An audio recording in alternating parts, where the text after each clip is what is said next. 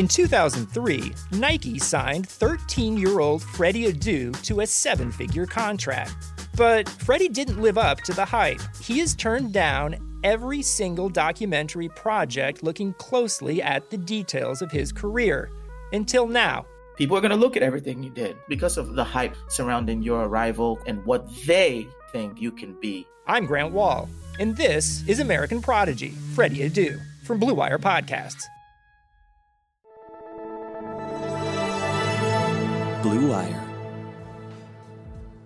Hello, Rebuild listeners. Coming to you after another Browns victory, I am Henry Ettinger, back on the podcast once again. Browns are 8-3. Let that sink in just for a second. Browns 8-3. They beat the Jacksonville Jaguars 27-25 on Sunday and really take another step forward towards the playoffs and toward this historic season that they have been on. And we'll go through everything that led to that nail-biting victory today. I don't know about you guys, but my heart was racing during that game. I think I've just had too many disappointments as a Browns fan where all of a sudden, with a couple minutes left, it starts to sink in like, ooh, there's a path for us to blow this once again. There's a path for us. There's a way we don't come out victorious here where we find a way to lose, and we didn't do that. We did not do that. So that's a positive. But I think a lot of the conversation around this game was, okay, Browns won, yes, but they won by 2 points against the 1-9 Jacksonville Jaguars. So, was this really a good game? Was this really a victory from the Browns that should be celebrated? I saw that from fellow media counterparts, from fans. Of course, there's the one side of, hey, a win's a win, right? A win is a win no matter what, and you have to take that in the NFL no matter the circumstances. And on the other side of things, there is the Browns are past that at this point, where this team is clearly good enough to beat the Jacksonville Jaguars, but what about going forward? What about when we play better teams? This isn't good enough. This can't be the standard. And so that's where you have to evaluate this game. So where do I land on that side of the debate? I'm going to say it's a good win. And the reason for that is the circumstances. The circumstances with this team. They talked about it on the broadcast. The shutdown this week of the facilities with COVID.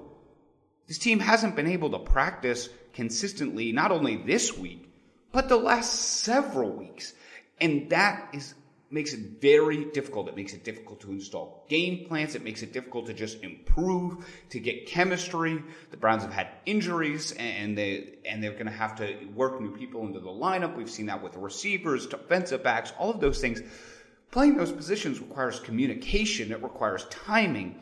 And right now, the Browns haven't been able to work on a lot of that stuff. So that's number one. Number two, you're coming off a game against the Eagles. Huge playoff implications in that game. Both sides, the Browns come out victorious. Bad weather, they gut through. Going into sunny Florida on the road. Of course, the trap game was obvious, and I think a lot of Browns fans felt that going in. Jaguars are starting a new quarterback. You don't have the film on him. You don't know what's going to come the first couple drives. This Jacksonville team can run the football, and we saw that on display. Certainly in the game itself, Browns have a lot of injuries, COVID, all of that stuff. This had all the makings of a trap game. And despite the fact that the Browns let the Jaguars hang around, this is a game the old Browns would lose and the new Browns continue to win this season. And that's, to me, been the biggest selling point for Kevin Stefanski is when push comes to shove, when it feels like the Browns, here we go again, the coach and the team somehow have found a way to pull out victories, and that's why they're 8-3. You are what your record is, as Bill Parcells said. So to me, that was an obvious trap game that the Browns were able to overcome, and they did it. They didn't mess it up. So that's number 2. Number 3, the injuries. Look, obviously Myles Garrett out with COVID is one thing, and a couple other Browns players, but also Denzel Ward out, Ronnie Harrison out. This is a beat-up team a little bit on the defensive side of the football. I expected them to struggle today against Mike Glennon because, number 1, as I said, new quarterback. You're not sure what you're going to see from a scheme perspective. Number 2, how complex can you get when everybody's getting on the field for the first time together? I mean, the secondary, Kevin Johnson's out there. Ronnie Harrison goes down early, so Joseph's got to get back out there in the game. No Denzel Ward. Taki's out with COVID. Garrett's out with COVID. Look, at the end of the day, they were able to get the victory anyway. So I think, again, they're overcoming a lot. And then finally, look, I don't want to be the guy that hates on the refs. I'm not going to be the guy that does that on this podcast. I promise you I'm not going to be that guy. But the calls at the end of the game that made this game a little bit closer than it was went against the Browns. They just did it. The replay with Kareem Hunt where he picked up the first down the first time, and for some reason they didn't get it to him. I'm not sure how that spot got placed where it did. Then I think he also got it the second time, and then I thought the worst call of them all was the Olivier Verdon call. I don't know what you want him to do there. He comes around the edge.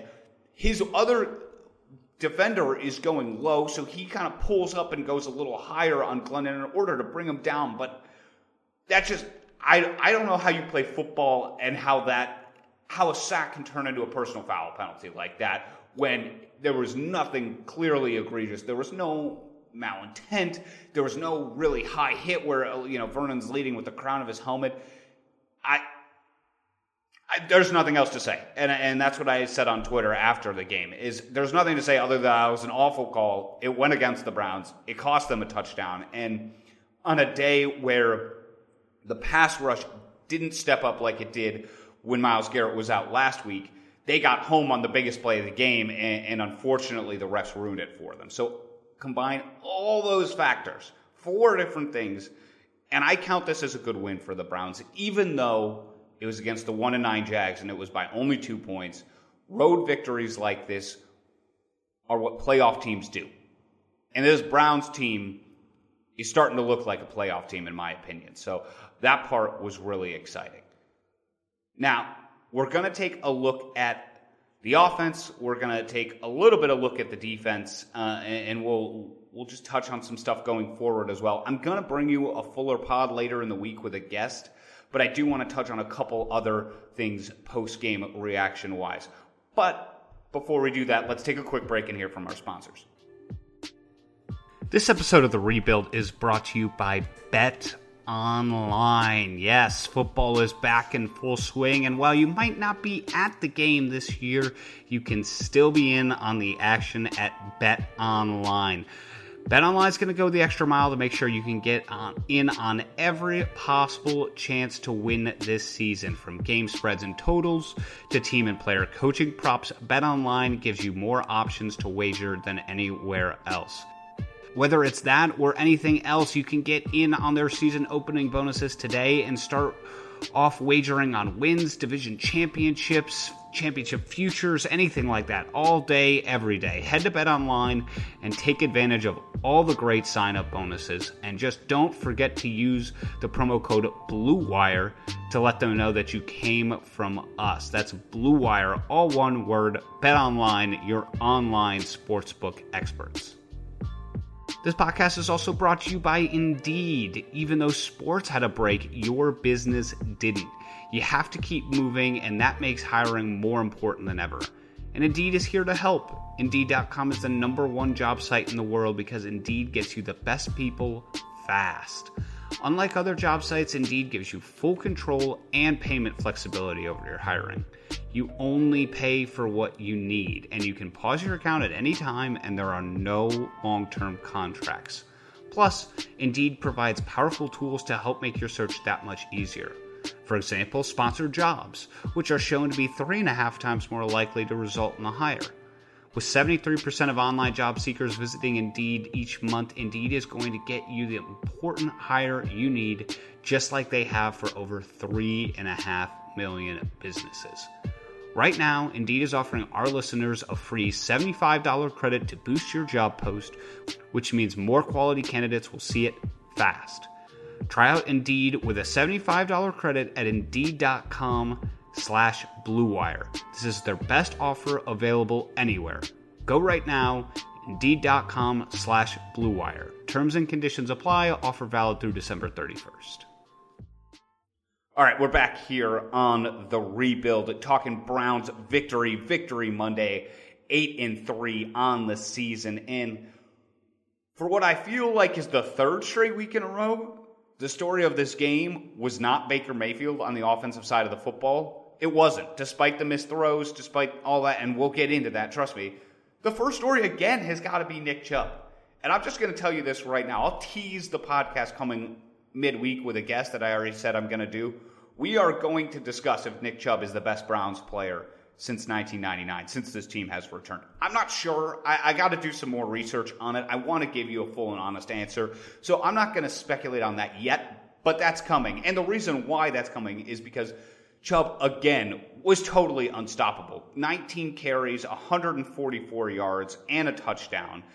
Of course, Kareem Hunt came in too, got 62 carries, making up that two-headed monster. But Chubb, he's just playing out of his mind right now. And it's the little stuff from a running back that makes all the difference. And my friends and I were talking about this as we watched the game. Chubb turns 4-yard runs into 8 to 10-yard runs with an extra cut, a broken tackle. It seems like almost every play, a little extra patience to wait for the blocks to set up. All of that, it really makes a huge difference and sometimes can be really subtle when you're watching the game. But he does all of that so well.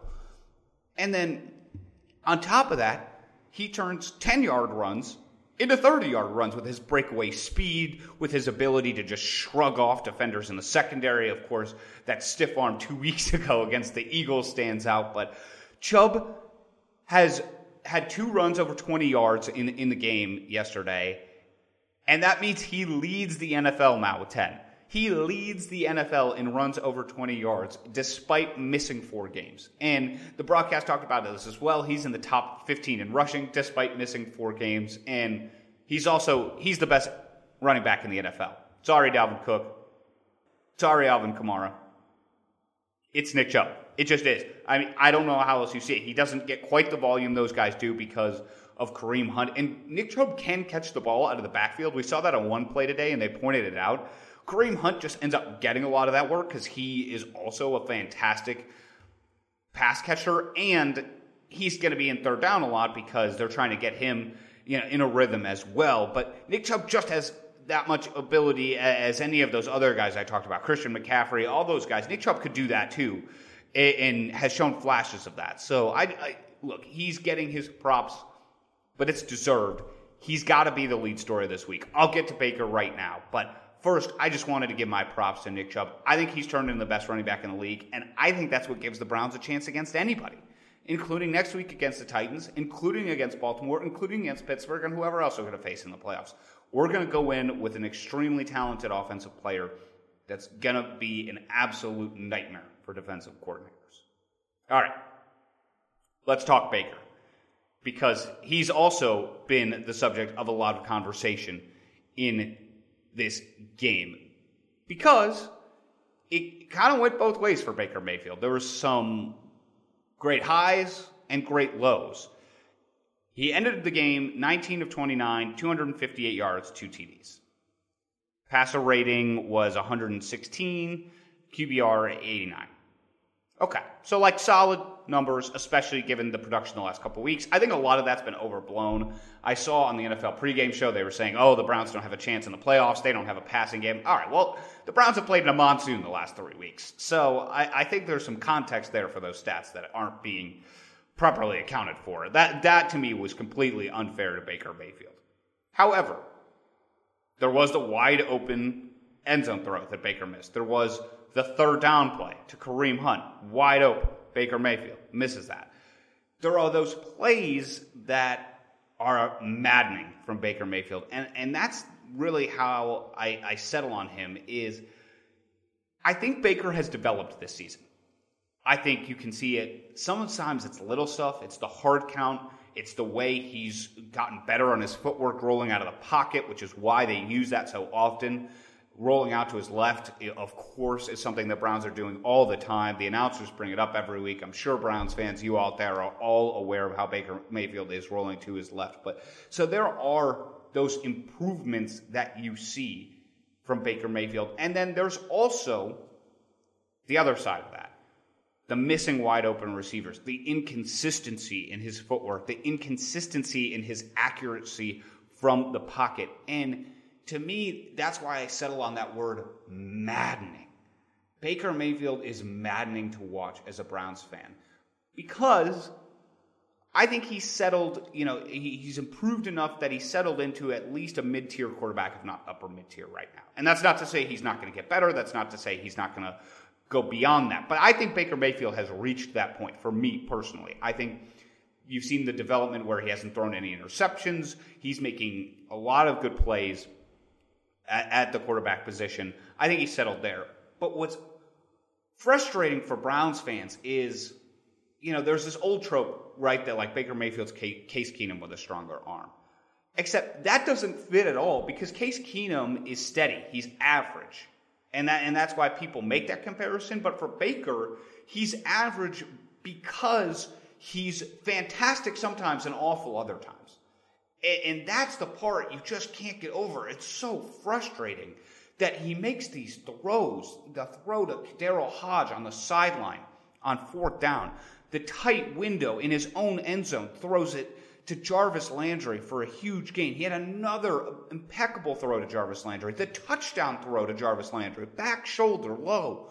Only place Landry can go get it.